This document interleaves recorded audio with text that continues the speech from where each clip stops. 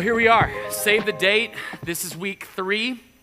And next week, I'm excited about what we're doing. But basically, here's what we've done. Week 1, we talked about why we date. And really, dating is not a biblical principle. It's a modern day concept. It's the way we, in the modern day, find a husband, find a wife. You know, they did arranged marriages back in the day. Some of us are like, let's do that again. No, maybe not. But we date for marriage. That's why we date. So dating for fun is not a great idea because that's going to end terribly. It's either, if you're dating for fun, at some point that's going to end. We're dating for something. It is a means to an end, and that is for marriage. And so we talked a little bit week 1 about where we are in that, whether you're in the Egypt, wilderness, promised land. You can go back and listen to the podcast if you didn't hear that. And last week, we talked about who we date, why we date. Now we're on who we date. And if you remember, some of you were here last week, we talked about here are the 8 things, guys, for you to look for in a future wife. 8 qualities in a future wife. We walked through Proverbs 31. All the girls were like, I don't know, I don't know if I can be all that. And I tell you that to encourage you, ladies, that God is not done with you, that you are in a place of preparation, and He is moving you towards great things. And we're all a work in progress. And tonight, I'm going after the guys. Don't you worry, all right? Now, they're going to feel it, all right? And so we're all in this going, man, to be the husband that you've called me to be, I don't think I can do that. To be the wife you called me to, I can't do that outside of Jesus helping me, changing some things in me. And that is a great place to be, all right? To start off tonight, though, I will say this. I need all of you to know that I'm a huge golf fan. I need you to know this. I'm so dad. You didn't know how dad I was, right? I love golf, man, and I'm not great at it, but it's addicting because every time I play, I'm like, I could do better. I feel like I could do better next round, and then I don't, and then I'm like, ugh. Anyways, does anybody else a golfer in here? And y'all don't care about golf, a few of you. You're like, I love how y'all are kind of just I guess. It's like a confession. Do you know what this week is in golf? There they are. There. Guys, this is a big week, all right? It is the Masters, y'all.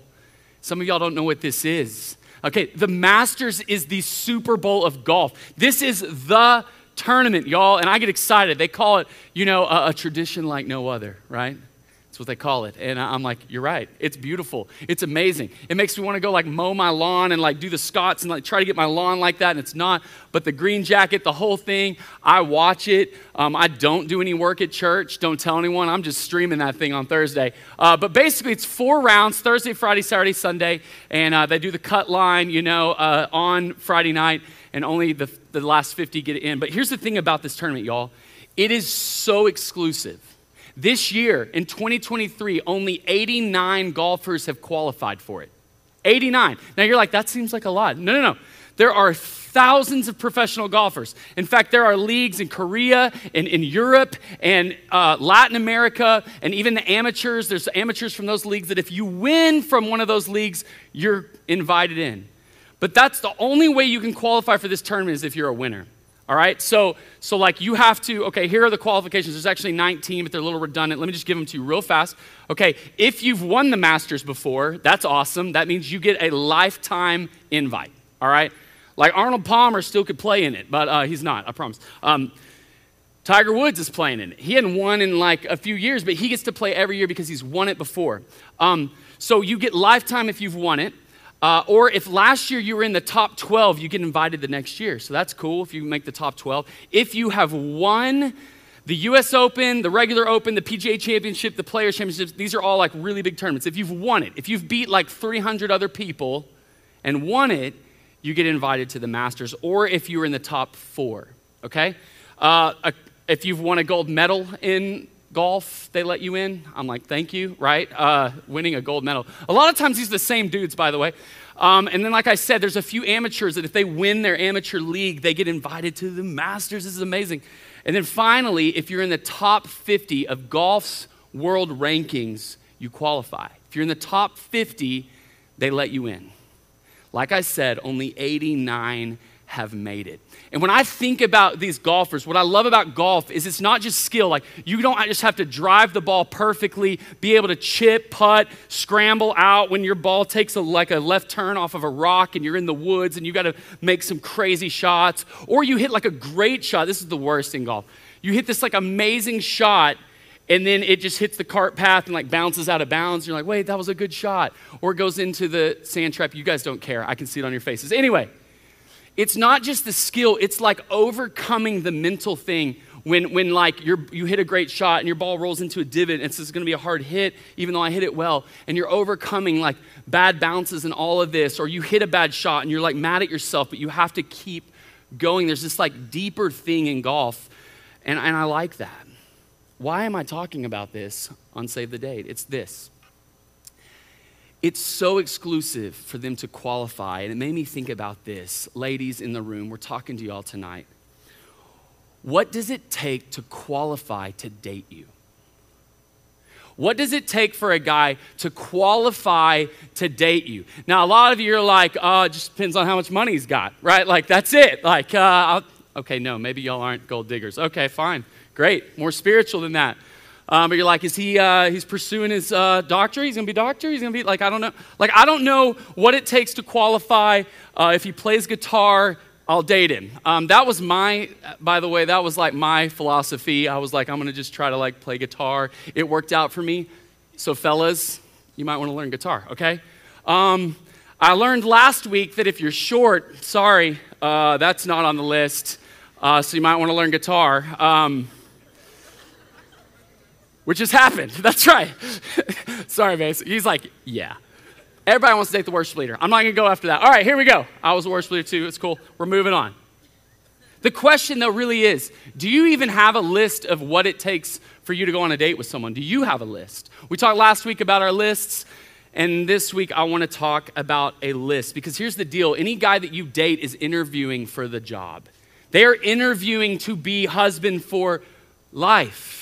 Like, they're interviewing to be the father of your kids. Now, I know on first date, we're not going that pressure, right? You're like, you go on a date with them, you're like, how many kids you want to have? 2? Wrong answer. Sorry. Disqualified, right? You're like, we're out. Now, I'm not saying be that hardcore on first date, but what we're going to look at tonight, we're going to look at a few texts and go, hey, if they don't have these 8 qualities, they don't qualify to date me because I'm not going to waste my time with that. And what I want you to hear, ladies, if you don't hear anything else tonight, is please don't settle. I'm actually calling you to raise your bar. Even if you have a high standard, I'm going like raise it more. You are valuable. As a dad who has 3 daughters, and now I feel it a lot deeper. I really do. Like our interns, I'm like, I'm protective of them. I'm like, who are you dating? Have I met this person? You know, they're like, none of your business. No. But I'm telling you, do not settle. It is better to be single than to waste your time with some of these guys. And sorry guys, it's going to be like that tonight. Just get ready. I heard Jerry Roll make this statement when I was in high school, and it stuck with me all the way through this. So I'm totally stealing this from here, but here's what he said. It's on the screen. It is better to be single, wishing you were married, than to be married, wishing you were single. You can hang your hat on that one. Like that's big. It is better for you to be single, ready to be married, in that wilderness, having to be patient, having to trust God, and know you're not locked into something yet. It's way better to be single, wishing to be married, than to be married, wishing to be single. Because here's the deal. Marriage is not a contract. Contrary to what this culture does. Here's what a contract is. A contract is, hey, we're going to do this. We're going to make an agreement. Like if you'll do this, this, and this, if you're good at laundry, and if you do these things, we're in contract and I'll marry you. If you make this much money and you have a job and you stay healthy and you're cool and you look good and you buy me all these clothes, we're in a contract and we're good and we'll be married. But if you break that contract, it's over. That's how culture treats marriage, like it's some contract. That is not how the Bible speaks of it. It's not even a commitment. Commitments are like seasonal. Like I made a commitment to be the line judge of my daughter's volleyball team at the Y right now. By the way, I got yelled at by some parents a while ago. I'm still dealing with that.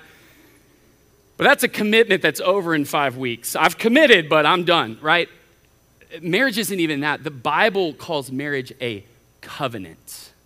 A covenant. We're talking life term. And everyone's like, oh my gosh, life sentence. Let me tell you something. I've been married for 20 years. Don't listen to that junk. Oh, you've got your life sentence. Like, by the grace of God, I got locked into this girl for life and she can't leave me now. Praise the Lord, right? Like, we're in this.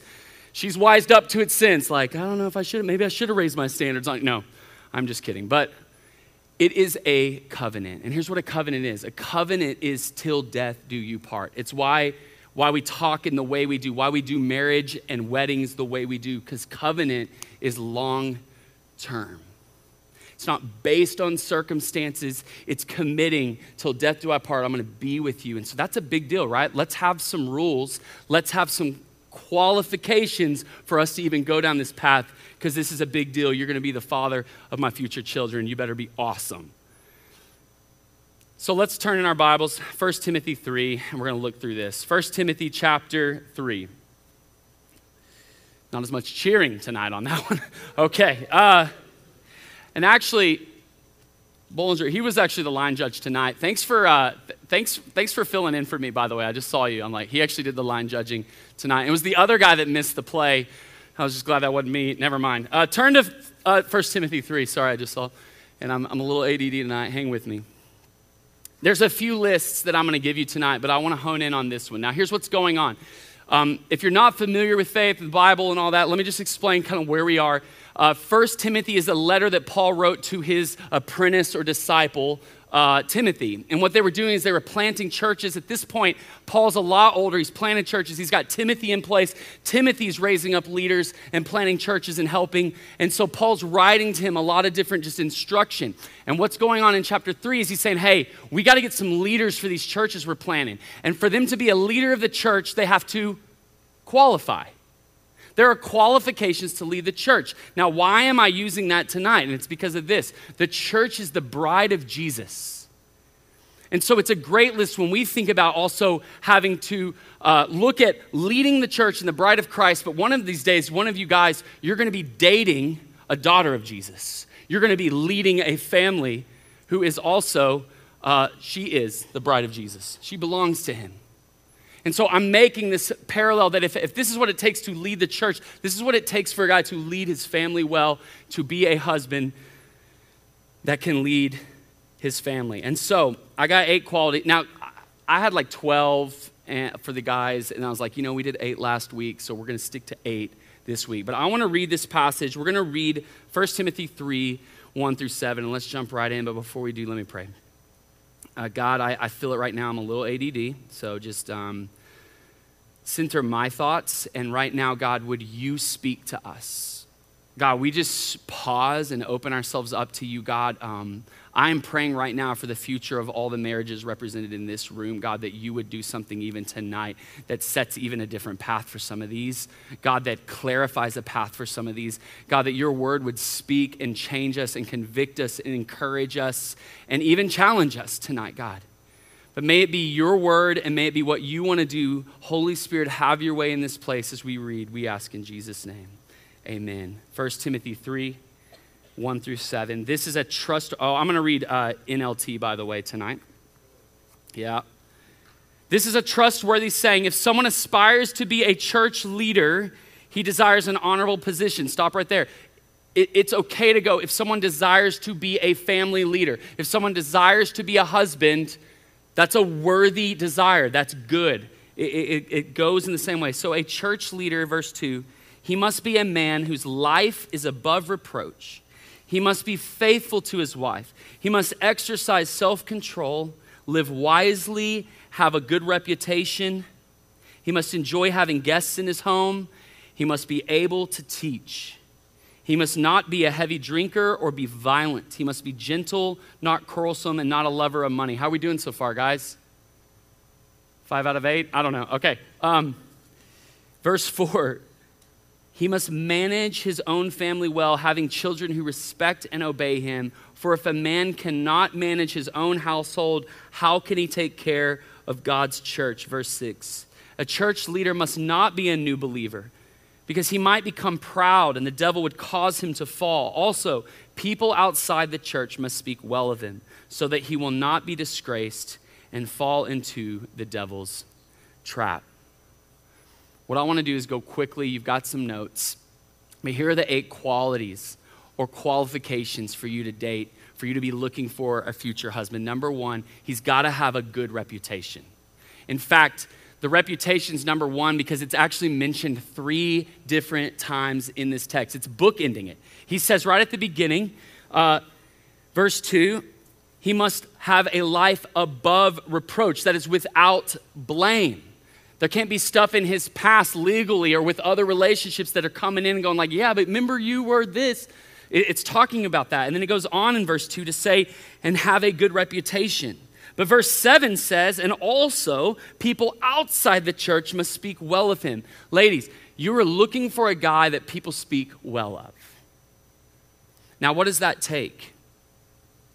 It takes the fact that the guy that you're dating is known. Like he's in community, he has friends, he has people that know him. Some of the guys you date, you don't even know them. You're just swiping and you're like, okay, this guy looks like a good person to date. And I'm telling you, you've got to pay attention to his reputation around. Like if we were to take a trip right now and we were gonna go to Paris, the first thing we would do, many of us, I know I would, I'm jumping on that TripAdvisor, right? I've never been to Paris. I don't know much about Paris, but I'm gonna find out all the reviews, right? Like where do I eat? What's cool? What's too expensive? And isn't even like anything, but man, you gotta go see this. You gotta look at this. In the same way as we approach dating, it is okay to get reviews. Like how did his last relationship end? Was it good? Are they still friends?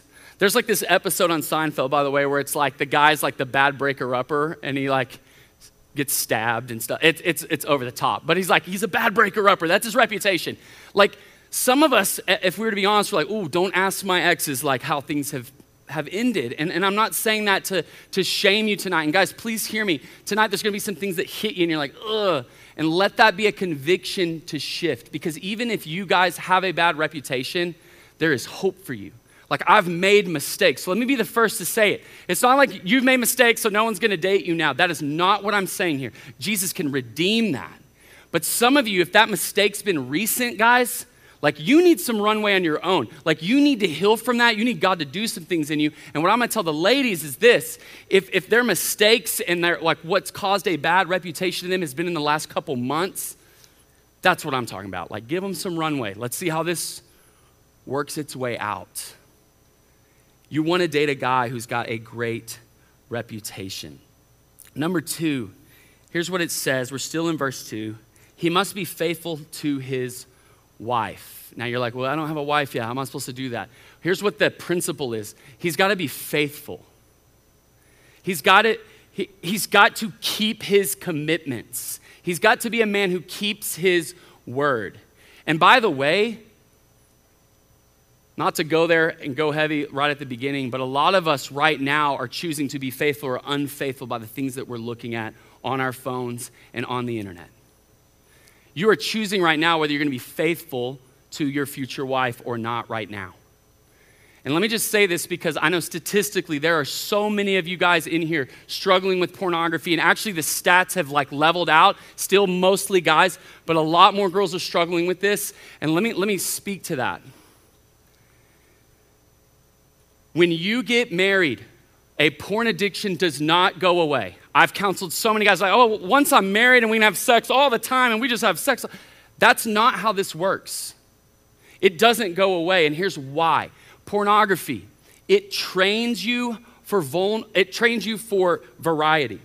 So what happens is, I've got this 2D image, I'm looking at something, and that's fine, and then I need something different, and I need something different. And what pornography does is it trains you for variety, which is not what your heart was designed for. It's not what marriage was designed for. Sex and a naked body, it was designed for one person and one person only, for my eyes only, for your eyes only. When we are married, it's just us. I got eyes for no one else. And pornography is doing so much damage. So here's what I want to say that I'm not trying to shame you because I know there's a lot in here struggling with this. But here's what I want to say. For the sake of your future marriage, please get a hold of that now. And here's how. It's not to try, like go home and I'm going to try not to look anymore. I'm going to try to like not do that. It's more of a white flag surrender. Like I got an issue and I thought it's not a big deal. But if I was to be honest, I have an issue. And what the Bible's going to say is in James 5 that if you would confess your sin to one another and pray for one another, you would be healed. Some of you, you desperately need to be healed of this addiction. You need to find purity now. And the way that we get rid of darkness in our life is by dragging it into the light. And it's the hardest thing. I'll never forget, I was a junior in high school, and I was at a thing like this, and I was struggling. I was looking at a lot of stuff. And I literally, because no one talked about it, I thought no other dude struggled with it. And I just felt so convicted that I pulled my friend. I'm like, you're going to think I'm super gross. You're going to think I'm super weird, man. But like, I'm just like looking at a lot of things I shouldn't. And he's like, yeah, me too. And so do they. And we kind of all, and I'm like, wait, what? How come we're not talking about this? And that was the moment. I was 17 years old that it changed everything. And it was so scary for me to go talk to him because I was like, man, I'm going to get judged. He's going to think I'm weird. I think that saved me, y'all. I want to tell you, be courageous and drag that darkness into the light. Don't let it stay in the darkness. It just grows and festers and gets worse. Like, bring it into the light. It loses its power. Confess to a trusted friend, to one of us, to one of our staff. We want to walk with you through this. Get covenant eyes on your phone. Like, take the temptation thing away and start praying for God to give you victory. He will. I didn't mean to go way into that, but God's will is for you to be pure. So don't ruin that right now. And there's a chance for you. There's a chance, big time. In Jesus, you can have healing from that. You can be restored from that. You can be freed from that stuff, man. But don't play games with it. It is a big deal. The enemy's going, that's not a big deal. That's not a big deal. Everyone's doing that. No big deal. It is. All right? Just had to say that. Number 3, kind of leads into this next one. Be faithful to your wife and exercise self-control.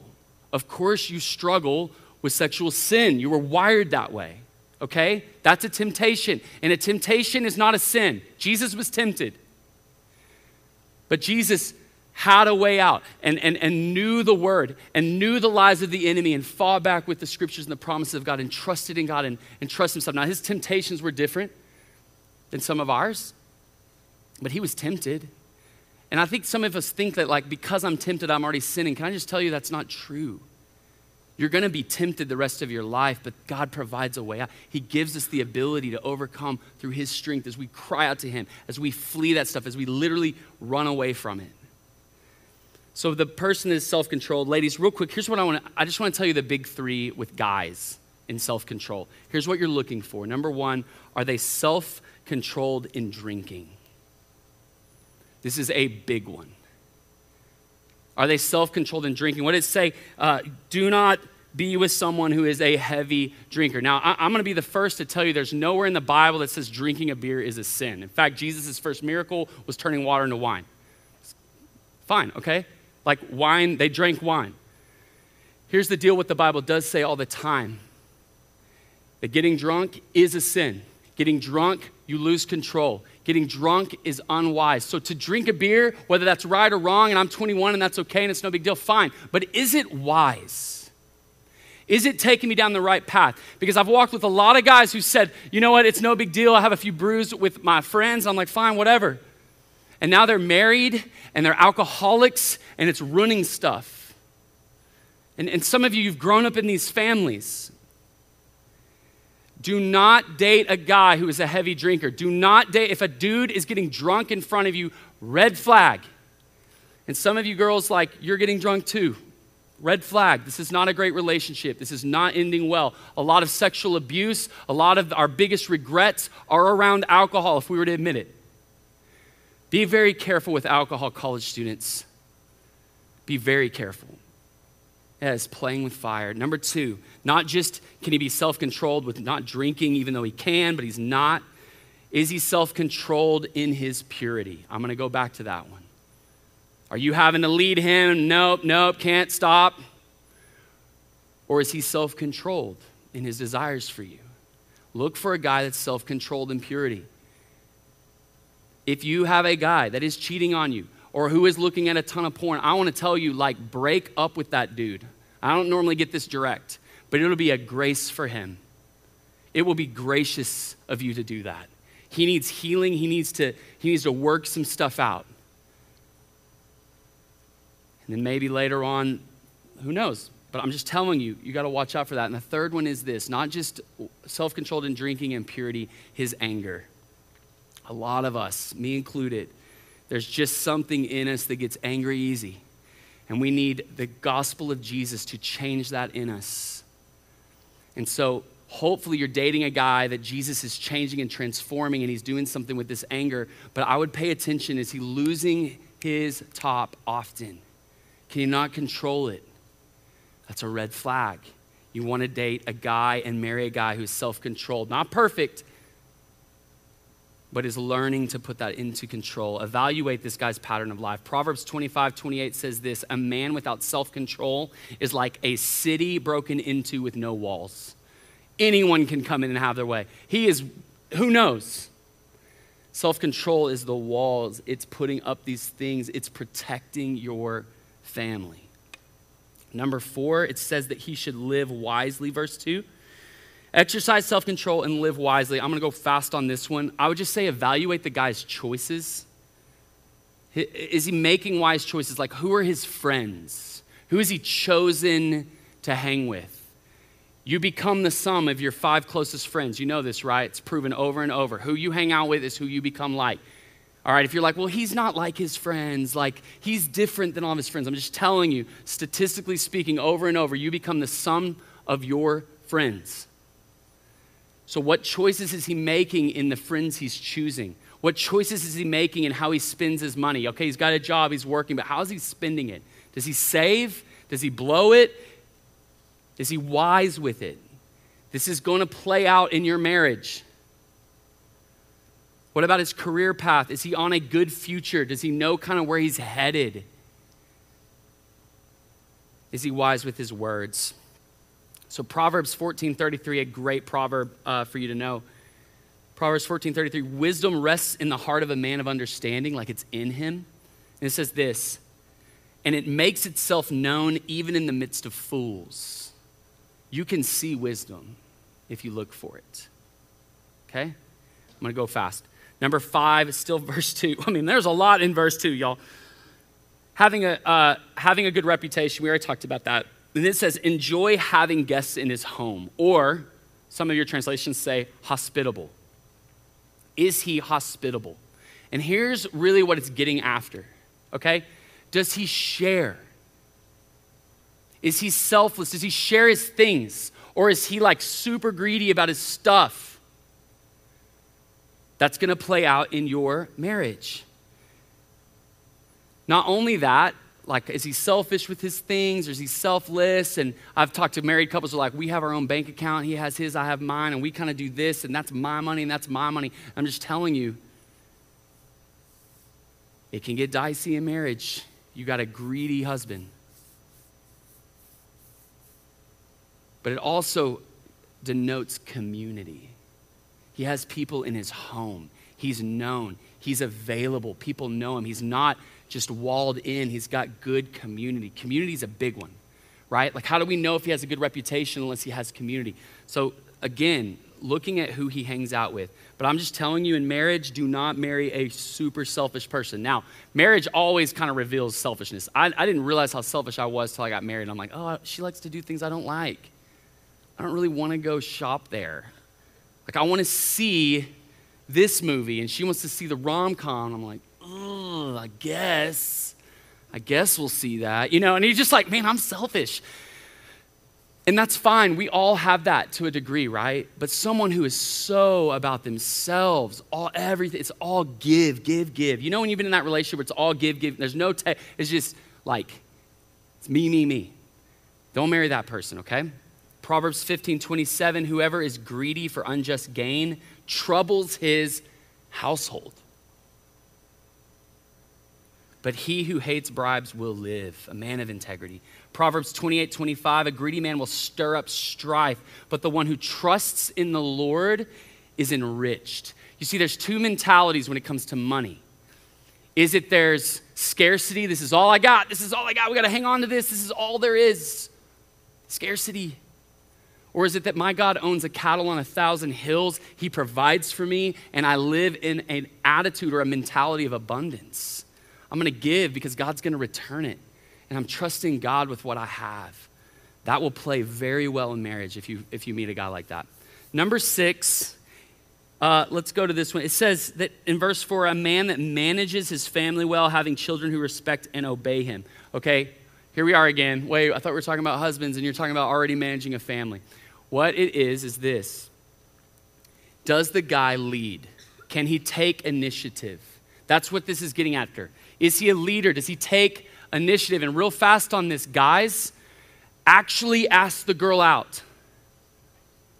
Like, be bold enough and courageous enough to be initiative and be like, hey, I noticed you. I think you're kind of interesting. Would you be cool if we went and got coffee and just to see if there's anything here? Now, ladies, guys are scared of commitment. That's true. Most of us are like, ooh, I don't want to lock in. I don't know. So that's why they're kind of like, ooh, let's see. Let's just group date. I don't know. But when you're ready to date a girl, guys, like, pursue her. She's worth it. Put yourself out there. You guys, ladies, you want to date a guy who takes initiative. And then if you date them and there's not ambiguity, it's not like, I don't even know if we're together or we're not. I don't know. He doesn't really say it. I don't know what this is. Guys, you got to bring clarity. If you go on that date and it's like, that didn't really work out, don't be like, I'll call you.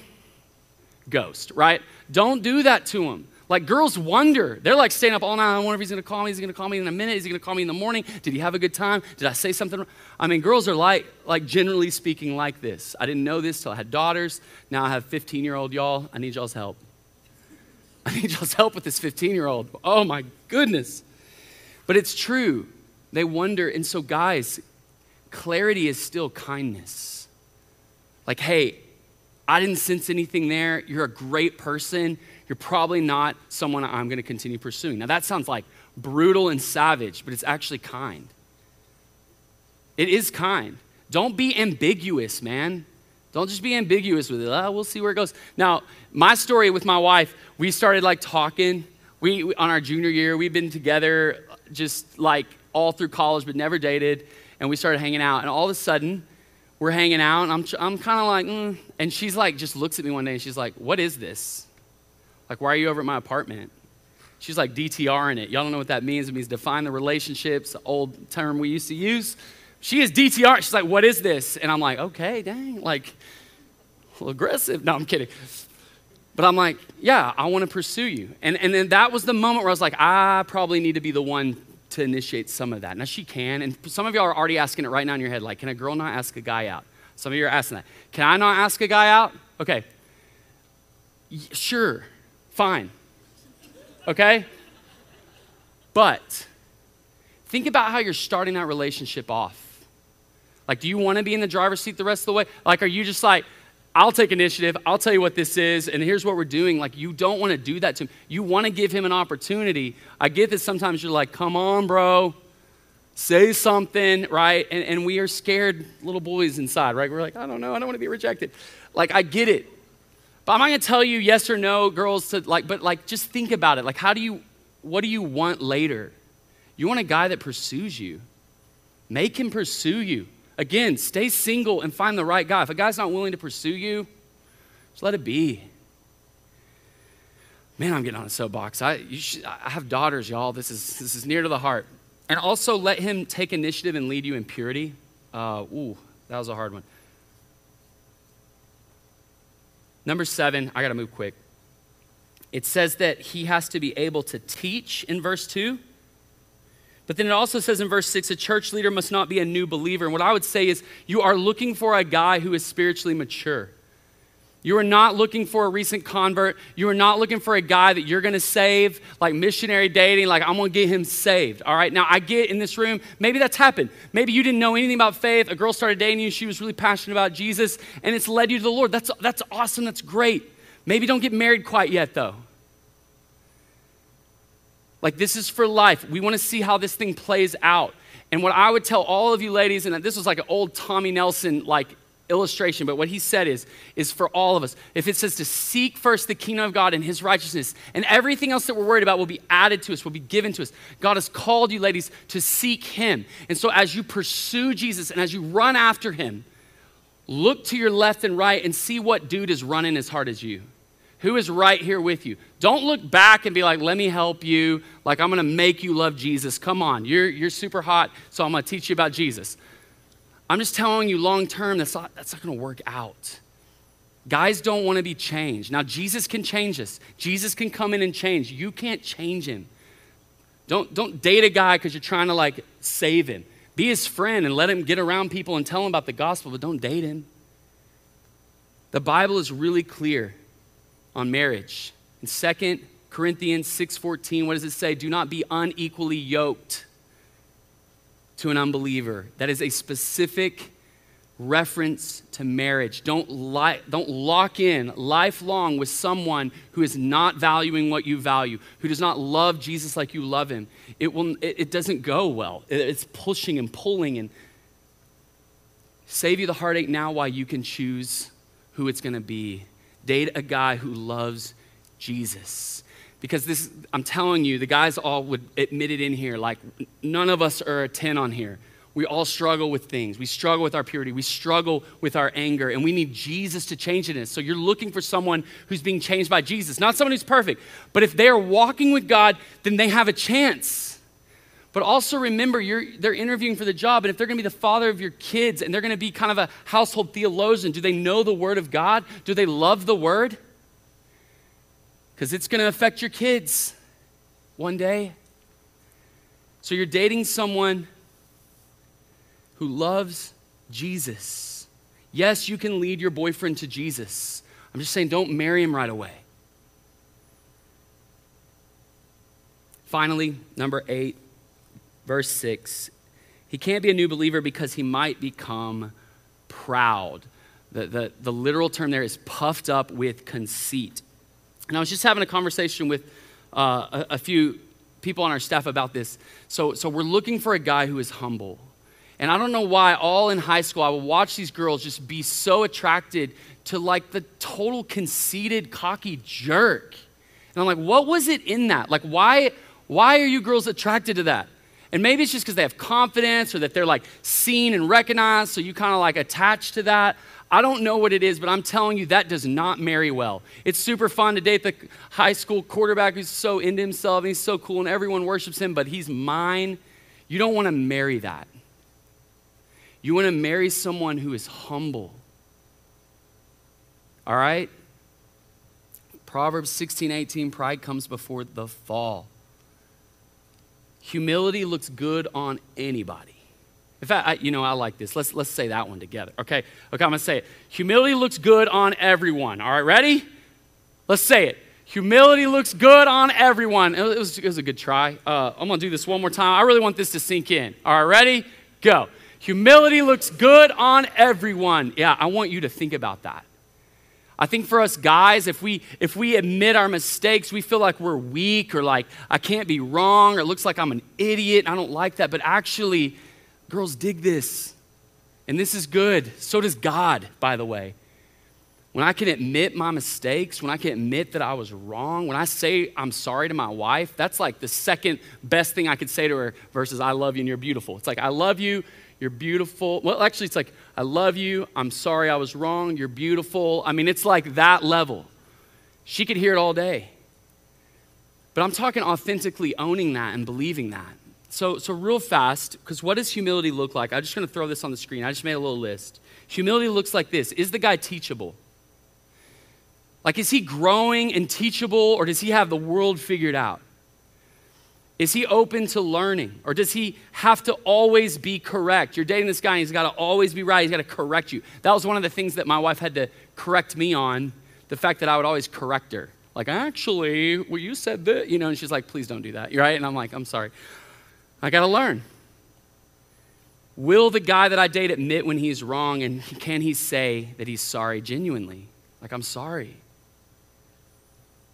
Another fruit of humility is that he fears God and he's following God and he wants to honor God with his life. That like, you can't be in the presence of God really and not be humble.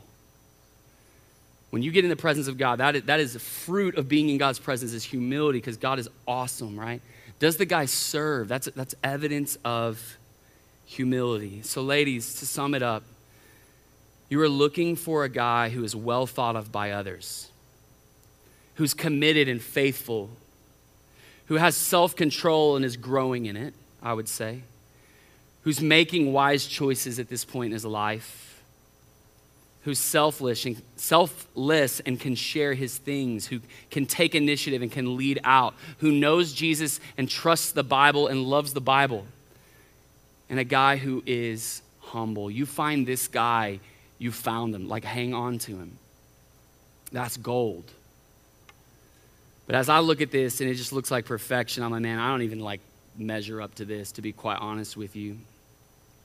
And so the point of the night for all of us from last week to this week is that none of us can be this without the help of Jesus. None of us can be who God's called us to be as husbands and wives without Jesus' help, without walking with him and knowing him. We have no hope for change if we don't have a real living relationship with God. Real fast, because I have this in my notes and I still want to share it because I don't get to anymore after this, at least for a while on this subject. There are two other lists, ladies, that I want you to know. What's the evidence that this guy walks with God? What's the evidence that he's really walking with God? It's Galatians 5:22. Check out the fruit in his life. Does he have genuine love, joy, peace? Is he patient? Does he have kindness? Because that is not in any of us. That is not our natural self. But if he's loving and kind and patient, that is evidence he's walking with the Lord. That's good. All of you ladies, I said this last week, your number one need is to be loved and valued and treasured. So if I need to be loved, what guy's going to do that? Let's go back to 1 Corinthians 13. This is a list. I want a guy that loves me. So is he patient? Is he kind? Or is he jealous and boastful and proud? Is he rude? That is not love. Does he demand his own way? That is not love. Is he irritable? That is not love. But does he keep no record of wrong? That's love. Does he rejoice when truth wins out? That's love. And love never gives up. Love never loses faith. It's always hopeful and endures through every circumstance. These are our lists, and they're very big lists. But ladies, don't settle. Don't lower your list because you don't want to be single anymore and you're tired of waiting. Don't do it. Raise your standard. Call some guy to that. You are valuable. You are beautiful. You are loved. And this is what it's going to take to date you. Not perfection. It's not what I'm saying. But a guy who's trying. A guy who's trying to walk with Jesus. A guy who's trying to do the right thing. A guy who's trying to make wise choices. And fellas, as we look through this list and we go, man, I don't know if I got that. Okay. Let's ask God to work on it. Let's pray.